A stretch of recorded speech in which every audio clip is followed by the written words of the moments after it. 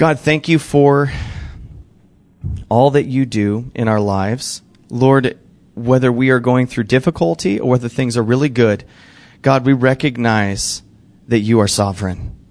We recognize that you are the one who's in control. Even when it seems like this world is falling apart at the seams, God, you are still in control. And God, we recognize that you have placed your church here to be ambassadors. And so, Lord, use us for that.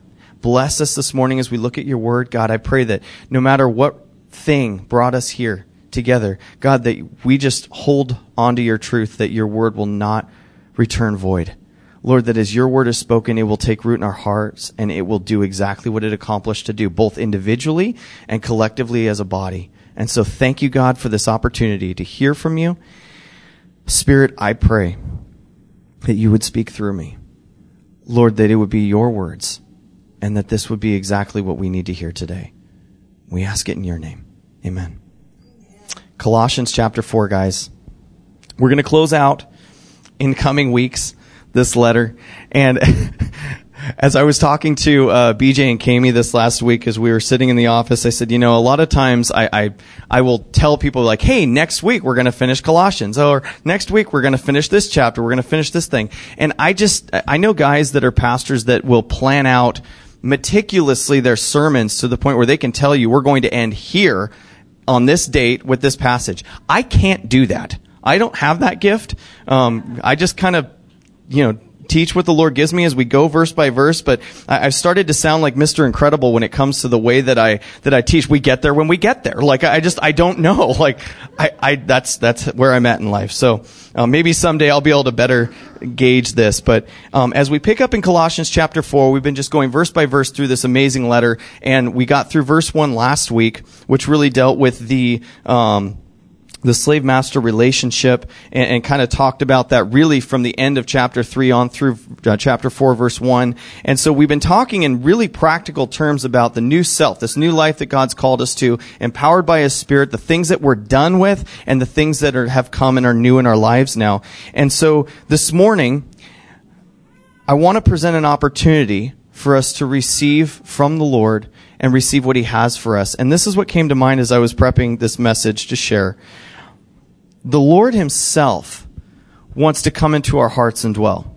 We understand this as believers. I know this is not new information. This isn't something we're like, He does. We get this. Most of us, I imagine, have, been in church before and heard about, just the way that this works, our salvation and how the Spirit comes in and dwells within us. But I want us to think about this. There's a question that we need to ask ourselves, and I think it was worded really well by Augustine. If you've ever read Confessions, this might sound familiar. He says, "And how shall I call upon my God and Lord, since when I call for Him, I shall be calling Him to myself? And what room is there within me, whether my God can come into me?" What room is there within me that God can come in and take up residence? I think a lot of times, I don't know if you guys remember that song, but I sang it all throughout my youth. Empty me, holy fire, burn away my desire for anything.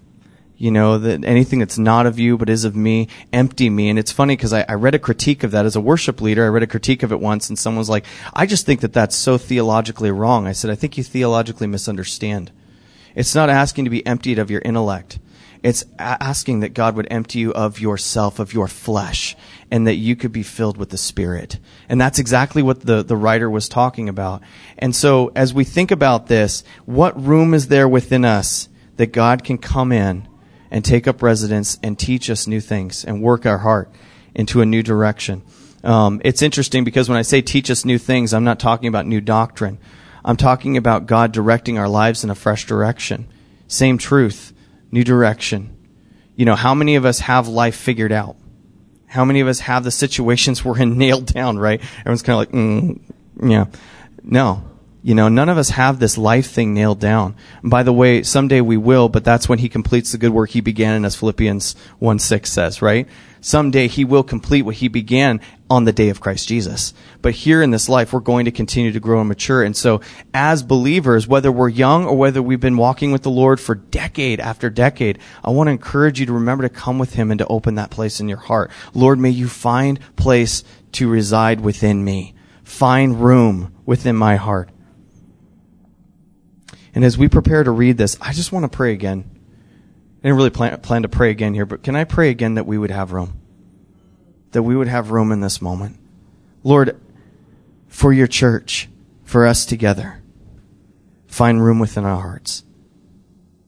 Push aside things, God, or remove things. We know you've given us things to care about in this world. You've given us things that are important that we're to be stewards of. But Lord, sometimes those things take precedent over you. May you find room in our heart, not only to dwell, but to thrive. Find the throne of our heart empty and saved only for you. Lord, find within us a place, fresh room and space.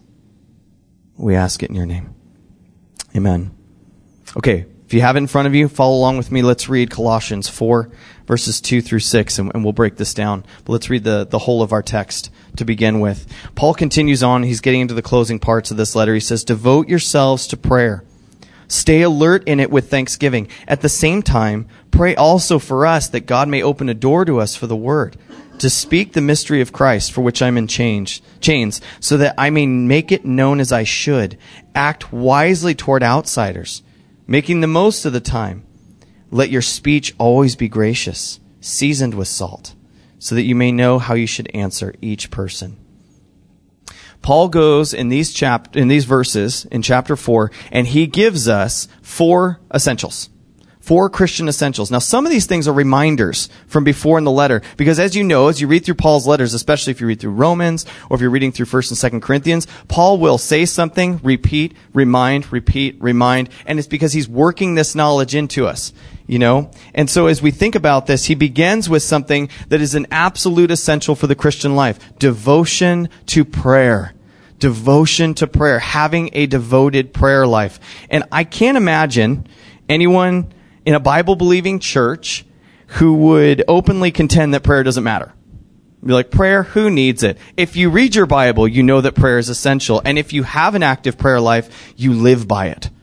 You live by that prayer life because you recognize the source of strength that communication with God, dialogue between you and the Lord has. The place that it has in your life is so essential. So I don't think that you would really come across anyone in a church that believes what's being taught from the Word to contend that prayer doesn't matter. I've never had anyone try. I don't know if you guys have. I've never had anyone try.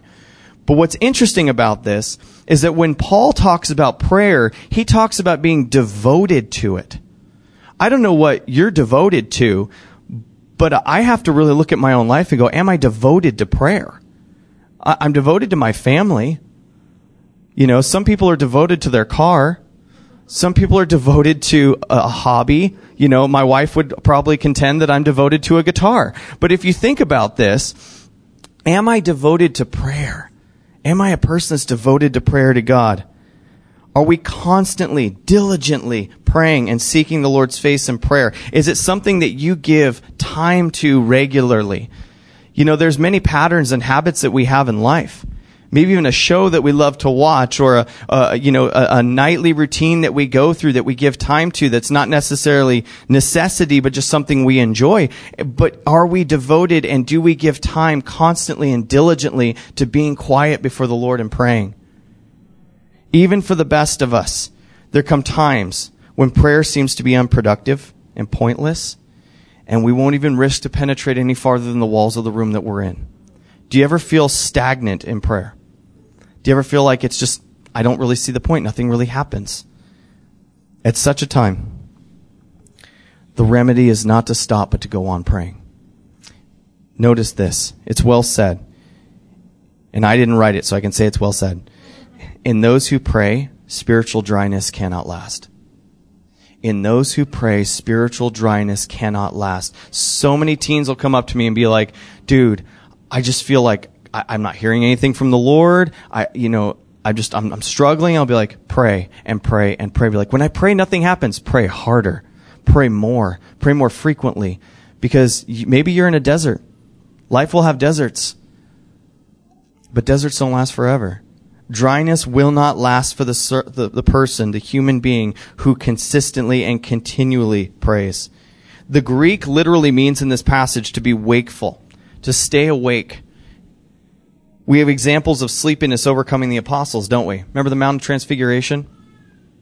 Luke chapter 9. How about the Garden of Gethsemane? That's the first one that comes to mind for me. Garden of Gethsemane, when Jesus was like, could you not pray for 1 hour, Peter? Wake up. Wake up and pray. And a lot of times I think that we are physically fatigued, or we are mentally fatigued, or we are emotionally drained, and so we use as an excuse to not go to prayer. You realize that prayer will supply your strength in those seasons if you devote yourself to it. We need to be wakeful. And it's thankfulness. Notice that he says that we should be thankful in this passage as well. That's really important to see all the descriptives. Devote yourselves to prayer, verse 2. Stay alert in it with thanksgiving. How often do we go to God in prayer just to talk to him about the things we don't like in life? How devoted are we to prayer in tough seasons and not in seasons where everything's good? You know, if everything's working in your house, right? This is a rare occurrence for me. If everything is working in your house, and let's say like, you know, your furnace is working, your washer and dryer aren't going crazy. Ours made a sound like a screaming pterodactyl for like a couple months. And like we just kept powering through, and to the point where my kids were recording videos on the other side of the house and you could hear it. Like it was screeching. And so there's seasons where like when something's wrong, you naturally pay attention to it, right? But when something isn't going wrong, how often am I checking on those appliances? Oh, is everything working okay? You know, no, it's working great. So what am I doing? Not paying attention to it. Is our prayer life like that? Are things not so bad in our lives? Well, things are actually going pretty good considering COVID and there's riots in our streets. You know, like things are going okay right now. You're like, okay, great for you. So are you not praying? Because we're supposed to be devoted to prayer in thanksgiving. Even when things are good, we should be focusing on prayer. Paul encouraged the church in Romans 12:12, rejoice in hope, be patient in affliction, be persistent in prayer. That is an easy verse to memorize. Memorize it, because think about this. How often do we lose hope? How often are we not patient? How often are we not persisting in prayer? These are three things I look at my life and go, oh. I'm terrible at them. I'm terrible at being consistent in these things. Rejoicing in hope, I'm a pessimist by trade. You know, that comes very naturally to me, to kind of break things apart and be like, this could go wrong in like 14 different ways. And God's like, would you just rejoice in what I've given you? I don't know if you guys struggle like that. I do. Be patient in affliction. I want a microwave happiness. I want it now. Give me 30 seconds. 1 minute? No, I don't want to like put happy to, you understand what I'm saying. You guys both laughed at that. I'm not like saying I want to put my happiness in the microwave. Here you go, Fifi. No, that's not it. Guys, we want to be patient in affliction, in difficulty. We want to have long suffering. I can't think of a more powerful example of Christ-likeness than when we are patient in affliction. Think about Jesus. Think about Jesus. Jesus was being beaten. He was being falsely accused. He was having a crown of thorns crushed into his skull. He was having his beard ripped out by the roots. Did Jesus call down angels and just clean house that day? He was patient in affliction. Why? Because he recognized that he was there on a mission. Be patient with what you're going through. Be persistent in prayer. Keep going. Paul's been spying on my life, apparently. Isn't it great when Scripture just opens you right up and it reads you like a book? You know, you read these verses and it's like, man, the Lord knows.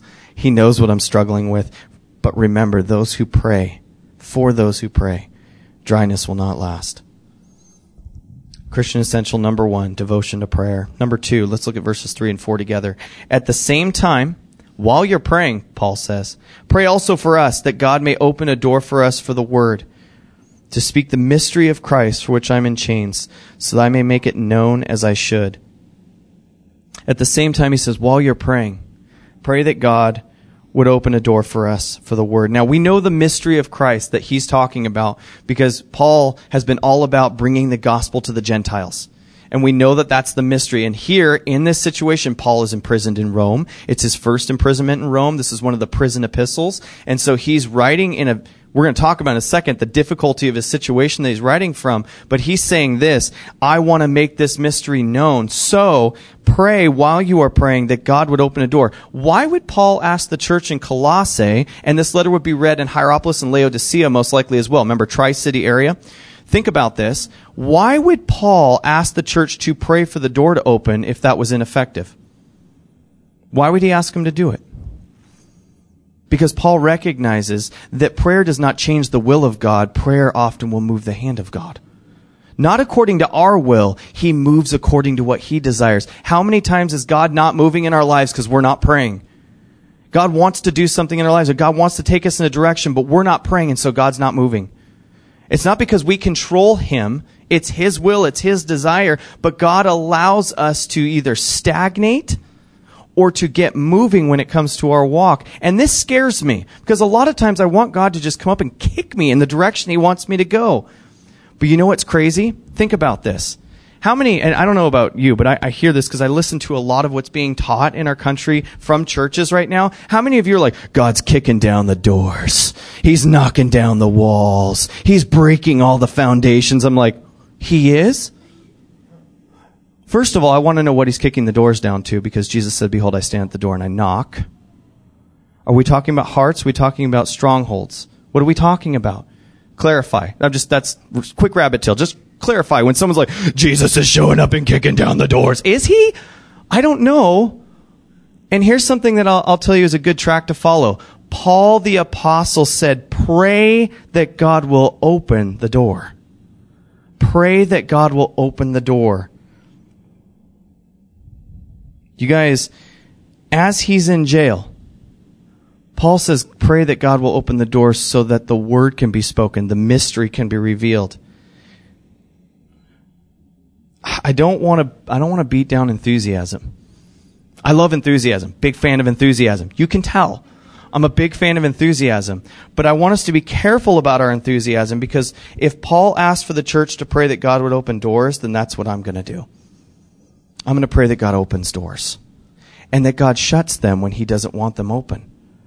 You know, Paul, remember that point in his life where he was trying to figure out where he was supposed to go? And he's like, I tried to go this direction. God closed the door. I tried to go that direction. God closed the door. I tried to go 3 times. God closes doors and he's facing the sea. He's like, all right, time to go that way. God, we need to pray not only that God opens doors for opportunity, that God shuts doors for us to be going in the right direction. Not shutting doors to reach people, but shutting doors for direction. And we need to pray that the Lord would open doors to minister to people in our area, as Paul states himself here in Rome, so that I may make it shown as I should. That I may make it shown as I should, as I was called to do. Guys, we need to pray that the Lord would open doors for us to minister in our homes, at our workplaces, at Panda Express. I mean, you name it. There's opportunity everywhere, but the problem is, I think a lot of times we are not prayed up to recognize it. We haven't devoted ourselves to prayer, and we show up with a tool in our tool belt, but not the one to get the door open, right? Well, I gotta be able to work this thing. I prayed, and now the Lord has opened the door. Now I can put this tool into play. Does that make sense? Because as we think about these essentials that we carry, I don't know about you, but nothing frustrated me more when I worked in construction and I'd have a tool to get the job done after the tool that I needed to get the job started. Well, I have this thing, I need to do this, but I don't have the thing I need to get going, right? To get started. I mean, I could show up with my saw on my table, but if the power wasn't working, prayer. One more thing. What's Paul's current situation? Where is it? Someone said he's in prison. What's Paul praying for? You know where I'm going. He's praying for a door to open for the word. Did he pray for his shackles to fall? Interesting, isn't it? Physical freedom is not required to share Christ. In fact, a lot of times we're so focused on that physical freedom, we're missing opportunities to work from chains. If we want to see the church be effective, we're going to realize a way, we're going to find a way as God leads to get the ministry, the work of the ministry done, regardless of our physical situation. You know what's awesome is we saw this during COVID and the lockdown for 3 months. Did I enjoy it? No. I'm a social being. I love being around people. But God reached thousands through this ministry. I can't describe how that happened. It just happened. People in other countries, people in other states, all over the place. I have friends in Brazil now. I have friends in Africa. I have friends in, the Hawaiian Islands. I have all these people I've been talking to, all because we were able to focus on online ministry for a season. Do I want it to stay there? No, we need to be focused on our community. That's our calling here. But for a season, God gave us a focus to reach as many people as we could. As many people as we possibly could. And are we grabbing onto those seasons? Are we saying to ourselves, I'm not able to do what I normally do. My physical freedom has been inhibited. I'm going to whine, mope, and complain about it. Or are we going to accept that and work within it? Because Paul wasn't whining about his chains. Paul was asking God to open doors from bondage, from a place of imprisonment. Prayer should always be for power and seldom for release. For conquest, not release, must be the keynote of the Christian life. Conquest, not release. It's important. Okay, Christian essential number 1, devotion to prayer. Number 2, as Paul clearly stated here, reliance on God. May God open the door. Number 3, we find in verse 5. He says this, act wisely toward outsiders, making the most of the time. Act wisely toward outsiders. We are not called as Christians to take a 50-pound Bible and start smacking people with it. It's not effective. Now, maybe getting your kids' attention, that's a right way to do it. But I want you to think about the word that comes to mind when we see act wisely towards people. I think of tact. Having tact. Sensitively dealing with others who are going through difficult issues or in a difficult place. We need to be sensitive to reaching these people and how to reach them. Making the most, it's interesting. When he says this and he says, make the most of the time, that comes from the Greek verb that says to buy up. So picture that. You're buying up as much time as possible. You're gathering as much resource, which is time, as possible, making the most of the opportunity. It has the idea of finding a bargain or actively looking for that opportunity. There needs to be an activation of our desire to draw people to the Lord through our actions. Is what I'm physically doing right now drawing people's attention to the Lord? How I'm going about my life, the way that I'm living, is that drawing people's attention to the Lord, or is it drawing their attention to something else? Is it getting some kind of attention for myself? Because I often see that the person who steals the most glory from God in my experience is me. Because I position myself in so many ways that people will look at me instead of the Lord. And that has to be a constant awareness for us. Am I drawing people's eyes to me or to Christ? And notice, this applies from Paul in chains to people who are free. However you are living, act wisely towards outsiders. Now, this is people outside the walls of this building. Outside the walls, hopefully, of our home, as our families have been raised in Christ. People who look at us, who should sit up and take notice. Something that I've called our attention to recently, it's really been on my heart heavily. You realize that I expect people in this church at Transform to get along based on hobby. I don't have to work for that. If we share a hobby, Mike and I share a hobby, we're just naturally going to talk about it. That happens. Do you know what's unique and makes the world sit up and take notice?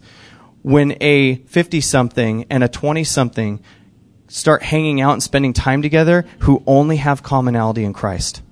That is something unique to the church and the church alone.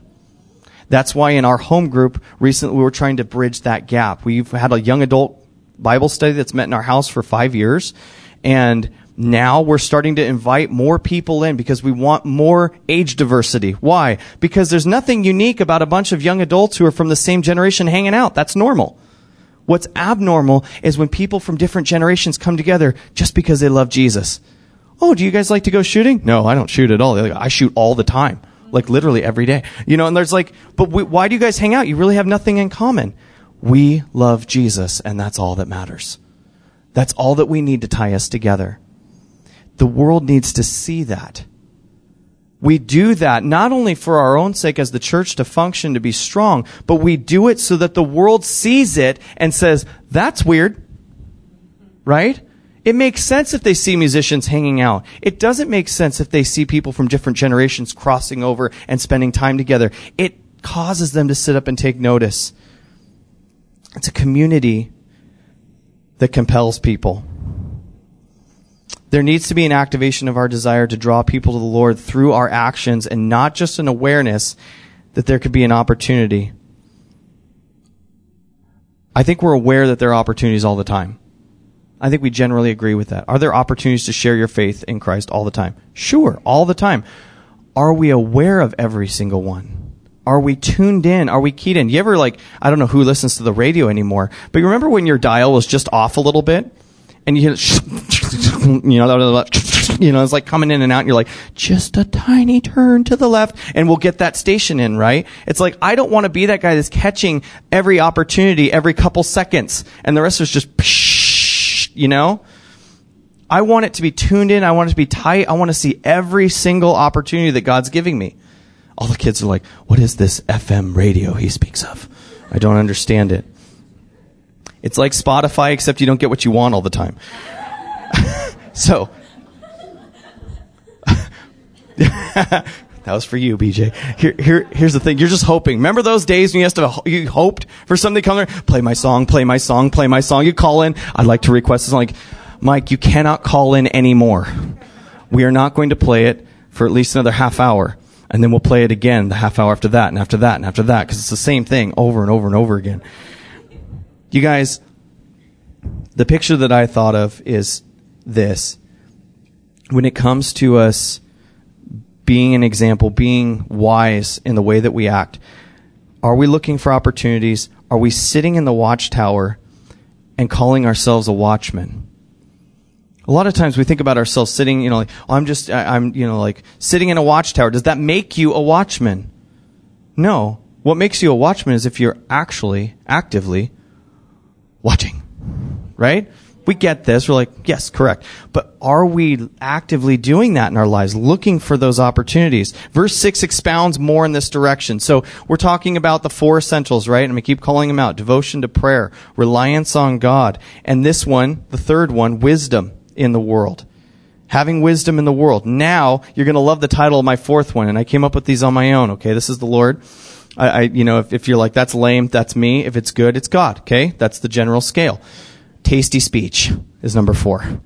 Tasty speech. Here's what I'm talking about. Look at verse 6. Let your speech always be gracious, seasoned with salt, so that you may know how you should answer each person. There is too much of Christianity that will dully depress people, and too little of Christianity that sparkles with life. I would say this too. There's another side to that scale. The other side of that scale is there's too much Christianity giving people cotton candy and not actual food that they need. Because we understand this, right? Balance in life. How many churches are feeling grace, God's love and mercy and all these things? You're like, are all those things true? Yes. Is there balance if that's all we talk about? No, we're probably not reading the whole Bible, because there's a lot of justice. And there's a lot of righteousness, and there is a lot of holiness. And I would love to see some of these more seeker-sensitive churches start preaching sermons about be holy as I am holy.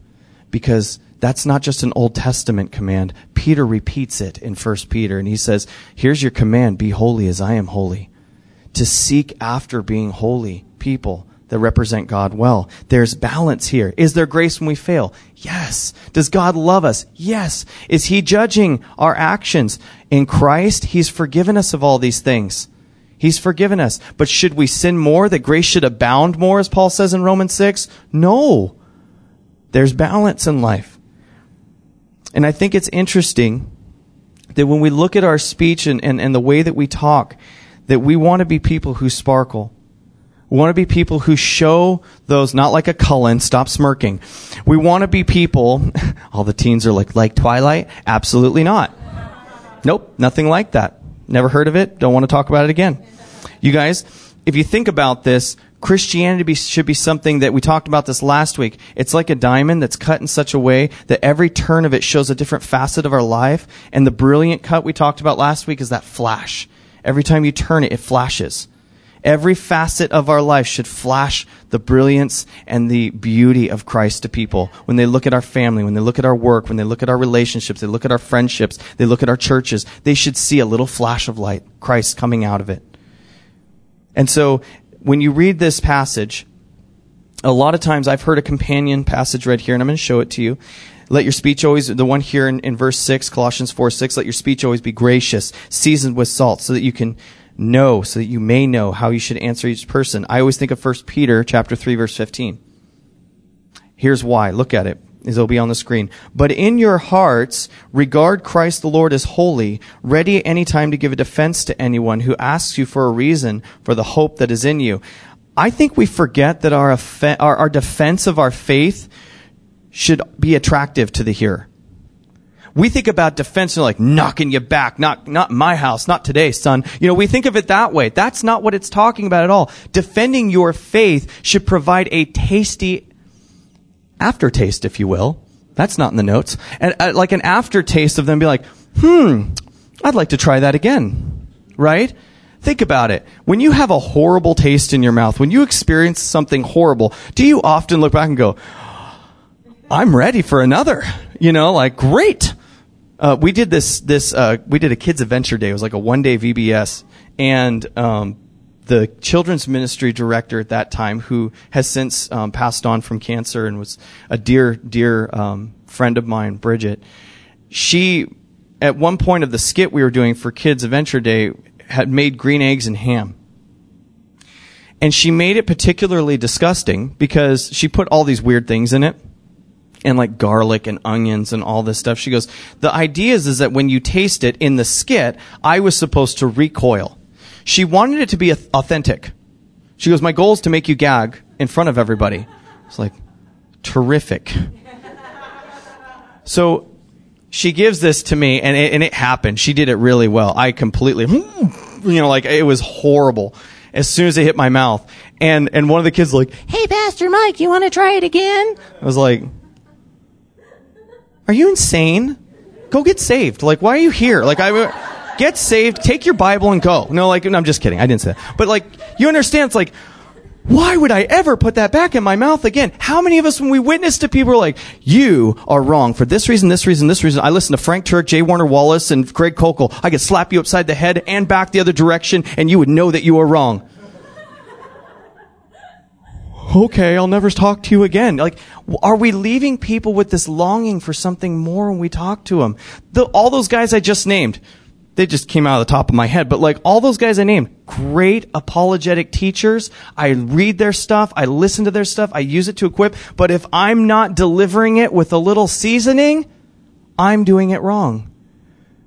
Now it's up to someone to take that and to apply it and listen and to respond to the Lord, but am I giving it to people in a way that they can receive? That's tasty, that's good. We've all tasted bad food. We've all tasted really good food. Are we serving up Wolf Lodge steaks? Are we giving them the good stuff? And this is what the Lord says. Come, taste. What does it say? Taste and see that the Lord is disgusting and you'll never want it again. What? Taste and see that the Lord is good. Why? Because you're going to want more. You're going to go back for seconds and thirds. Uncompromising truth must be delivered with tact and graciousness, seasoned with salt. James talking about the damage that the tongue can do. And we're wrapping this up, don't you worry. In James chapter 3, we all know this, the taming of the tongue, right? Not the taming of the shrew, the taming of the tongue. The whole idea of the tongue is this part of us that can light fires. And we've all experienced this. The things that we say can light fires in our lives. It can destroy. James, as he's wrapping up this chapter, in James chapter 3, after he talks about the danger of the tongue, he says this in verses 13 through 18. I want to share this with us in context with Colossians 4:6. Who among you is wise and understanding? All of us should be like, maybe? I want to be this, right? By his good conduct, he should show that his works are done in the gentleness that comes from wisdom. What comes from wisdom? Gentleness, not aggression, gentleness.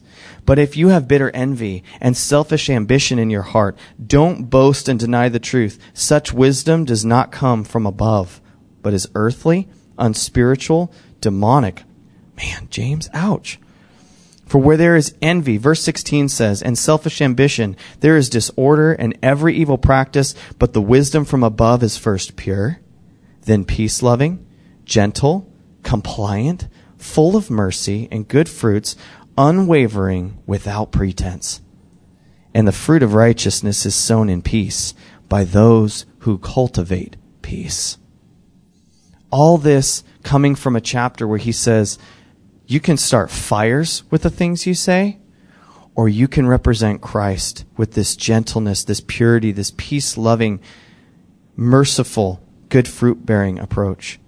This is the gentleness that comes from wisdom, and I want to remind you of what we just read. Your speech should always be gracious, Paul says to the church in Colossae, seasoned with salt, so that you may know how you should answer each person. God, give me wisdom to not just walk up with the same thing and just throw it at them. Is it the same truth? Is it nutrition? Is it the truth of God's word? Is it pure doctrine? Yes. But the way we serve it to people needs to be prepared differently. You see, there are some kids in my past as a youth minister, and lots of adults as well in the associate role in the past, that I would counsel people and be like, this person is so fragile. If I just shellac them with truth right now, they're just going to break apart and it's going to destroy them. So I deliver it to them gently in this way. And even so, when someone's like in a place where they need a wake-up call, that should still be delivered gently, but I deliver it in a whole different way. Here's the thing. I'd like to say that that's how I've always done it. I failed miserably at this for years. And the Lord was so gracious to me and so gentle with me and so long-suffering in teaching me how to do that better. Are we learning from the Lord? Is the fourth Christian essential that we see in this passage, that tastiness of speech, something that people around us would be like, they have it. It might be worth talking to people around ourselves about. Husbands and wives, you may not like this. Ask your spouse, is my speech attractive? When I speak to people, is it seasoned with salt? Be ready for hard answers. Be ready for a difficult answer. But I tell you what, I can trust no one more than my wife when it comes to how I'm presenting things. When it comes to how I'm talking about things. That was a little aggressive. You're like, okay. But here's the thing. It's taken me almost 20 years to figure that out.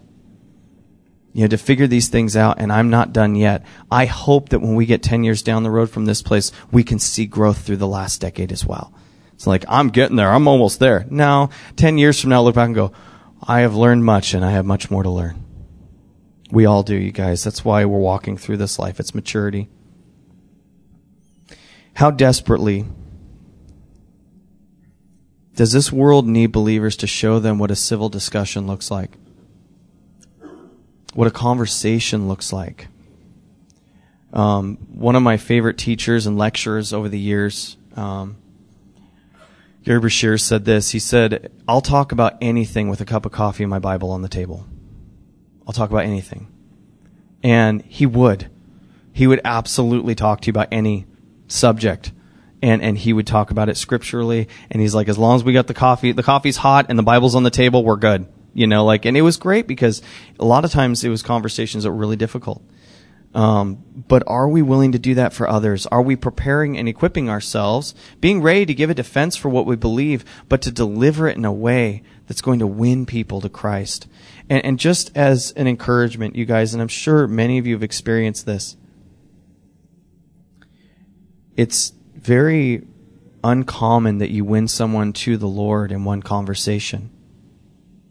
Have many conversations. Pursue people. Talk to them. Draw them in. Have those. Discipleship is a road. It's not an experience, right?